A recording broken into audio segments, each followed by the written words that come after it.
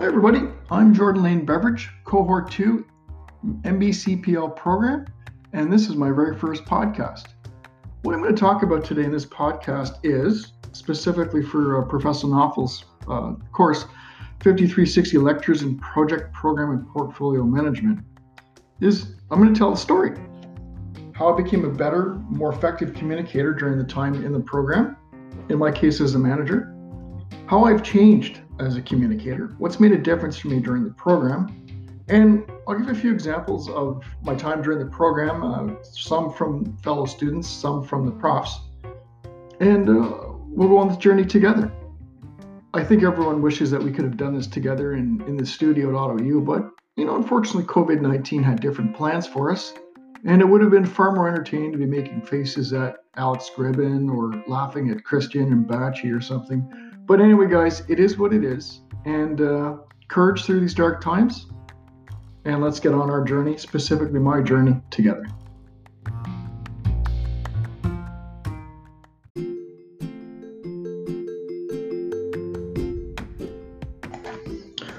So how does one become a better communicator? Frankly, I think it starts with becoming a better listener. One of the first courses that we took in the MBCPL program was Self-Realization and Personal Development by Laurent Lapierre, MBCPL 5102. And we had a pretty decent amount of instruction on active listening. And active listening it's a discipline, if anything, where you have to really concentrate on what the person you're speaking with is saying to you so that you can accurately answer the question, give direction, etc. Unfortunately, part of what I find to be the North American culture is in conversations, there are gaps sometimes that are perceived as hesitation or a lack of intelligence or lack of understanding. And if you pause to think about everything that was just said to you, it can be perceived as just that, hesitation or lack of understanding. Whereas active listening really wants you to focus on what's being said to you and prepare your answer accordingly. Instead of what a lot of people do, I find, is they're either their head's somewhere else or they're trying to formulate an answer as the person speaking to them. And that's not cool, because you're not really giving the person who you're engaged with your undivided attention. In my case as a manager, my folks who report to me I'm asking them for updates all the time. They're telling me about situations as they're evolving, what they've been working on, whatnot, what they need, what they don't want. And if I'm not listening to them and I need to get them to repeat themselves a few times, they're eventually going to stop coming to me or even stop listening to me. If I'm not paying them that respect of really giving them my undivided attention by active listening, well, what's the point?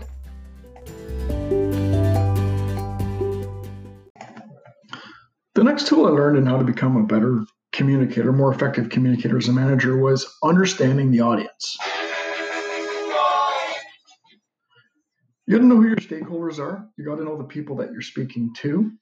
And a lot of that background and understanding came out of two courses. The first was John Kaloff and Ika Lavagnon's course on strategic management of complex projects, as well as Dan Ross's course on implementation of complex projects. Stakeholder management, stakeholder engagement really gives you the opportunity to reach out and understand who it is that needs to be involved and understand who it is that you're supposed to be talking to. It's a bit of an iterative process. There's also the aspect of, once you know who your audience is and you're engaging with them, different people have different needs. Senior management, for example, doesn't need a 45-minute detailed discussion on what it is you're going to do. They just need to know what it is you're going to do, or what your proposed solutions are, what your options are, and how you came to it. Your own staff or your own colleagues might need a little bit more detail, a little bit more information. So you have to be cognizant not only of who your audience is, but of course, what their needs are. If you're not going to meet their needs in terms of efficiency of an answer or required information, they're likely going to stop coming to you, and that would be unfortunate.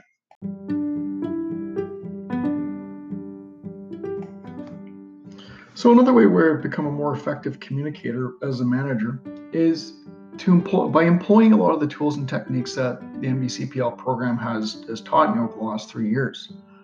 And I think of things like the rich picture, which is an illustrated development of, let's say, all the factors that go into your given complex project.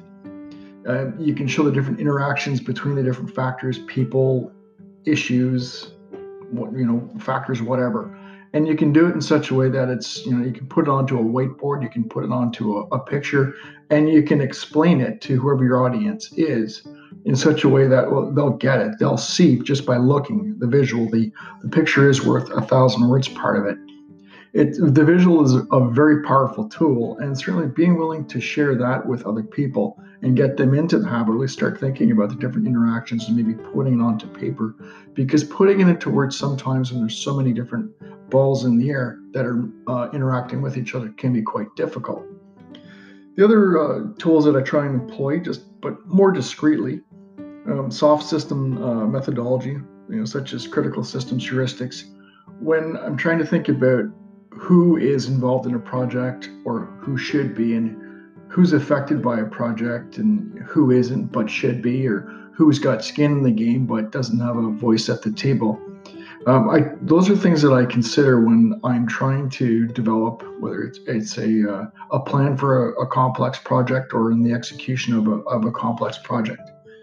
I find that those tools and techniques certainly, and being able to explain whether it's the rich picture or critical systems heuristics, for example, to the audience, you have to bear in mind, as I said before, you got to know your audience, but you can use these tools and sort of present a bigger picture, but in a fairly simple way.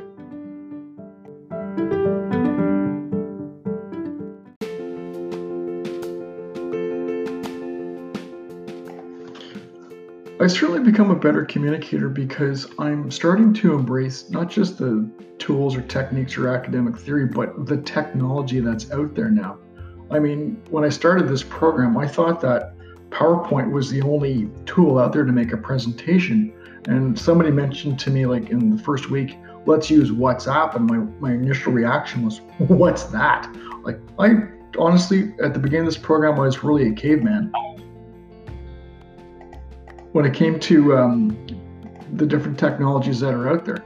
Now, looking at different video conferencing media, like Duo or Zoom or Google Hangouts, Adobe Connect, whatnot, it's a really fascinating way to communicate with not just my classmates or the profs, but certainly with my own team now. In the current COVID-19 days, we don't have a choice but to communicate by video, and I find that that's much more effective as a tool than just a simple teleconference, because you can see the people and you can read their body language, and you also need to be aware of your own body language when you're having a conversation with people. And in the COVID-19 days, it's probably best to comb your hair once in a while. Trust me, I learned that one the hard way. But the different technology out there in terms of file sharing, video conferencing, sharing data almost instantaneously, like through Google Docs, it's fascinating to me. And if you can communicate your information or ideas in what is an instant gratification world, almost instantly, and you're really keeping up with the times, and you're also making sure that your audience, whether it's your teammates or whether it's your colleagues, your bosses, or your employees, they get everything that they need, and they get it pretty much right away. And they're all embracing technology, so why wasn't I? Definitely one way where I've improved a lot.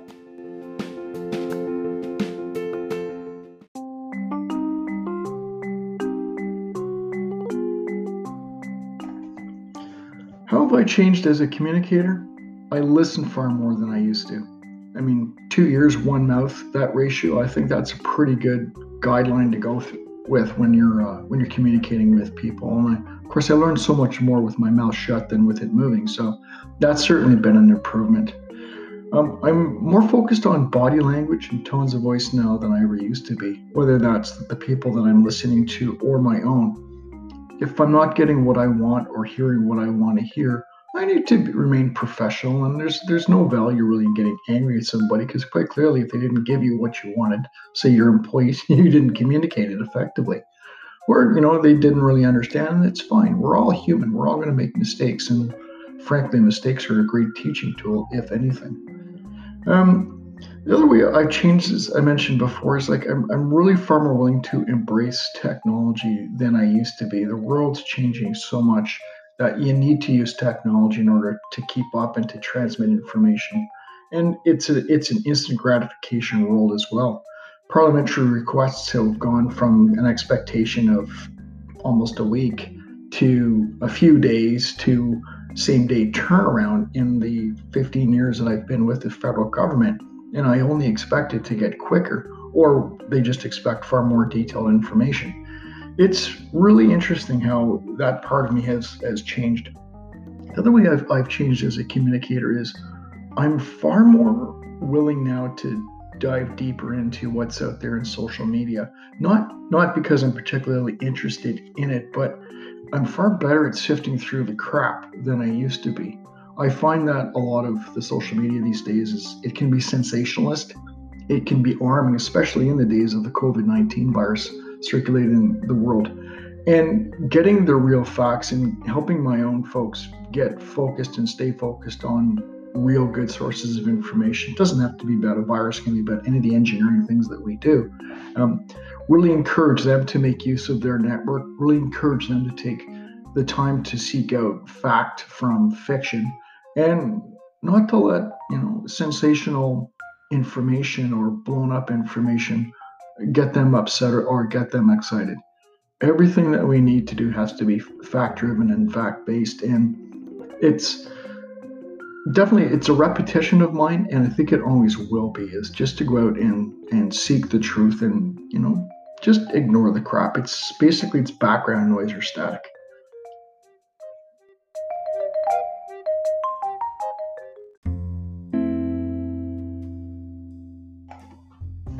As a communicator, what's made a big difference for me during the program? Definitely the profs and the students.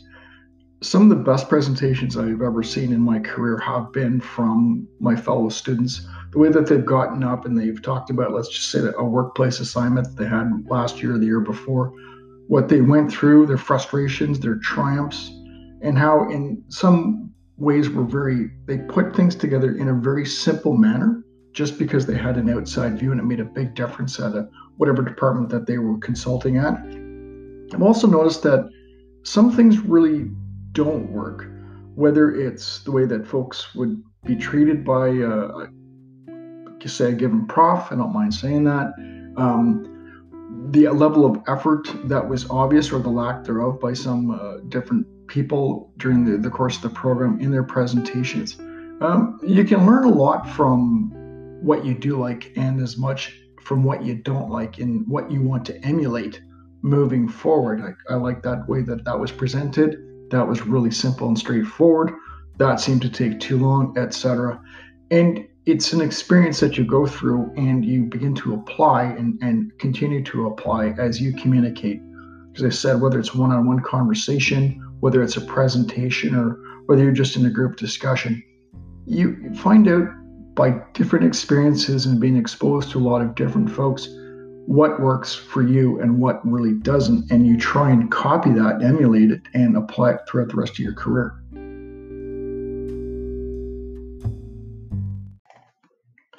In conclusion, how have I improved as a communicator throughout this program? Tools, technology, techniques, embracing all of those things. The academic theories and being able to apply them in a way that it makes sense to the audience. Listening to your people is so important, and whether it's your employees or your colleagues or the people you work for, listening and understanding what the wants, needs, and requirements are gets you to the finish line, not necessarily faster, but with less hiccups along the way. The other things that I've subscribed to over the years, and it was before this program, but courage, candor, and cooperation. Courage to speak the truth and stand behind your words. Also, courage to admit when you're wrong. That's important for people to know if you know about yourself as well. Candor, give to the folks straight. You've got to be honest and straightforward.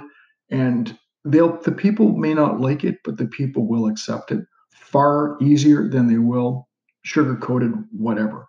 That's a waste of people's time. Cooperation, going to cooperate with the folks who work with you, you work for, you work with, in order to make this whole machine keep on running. Getting back to courage, I know that it's a bit of a dark time right now with the COVID virus, but I'll leave you with this little inspiration. Thanks for listening.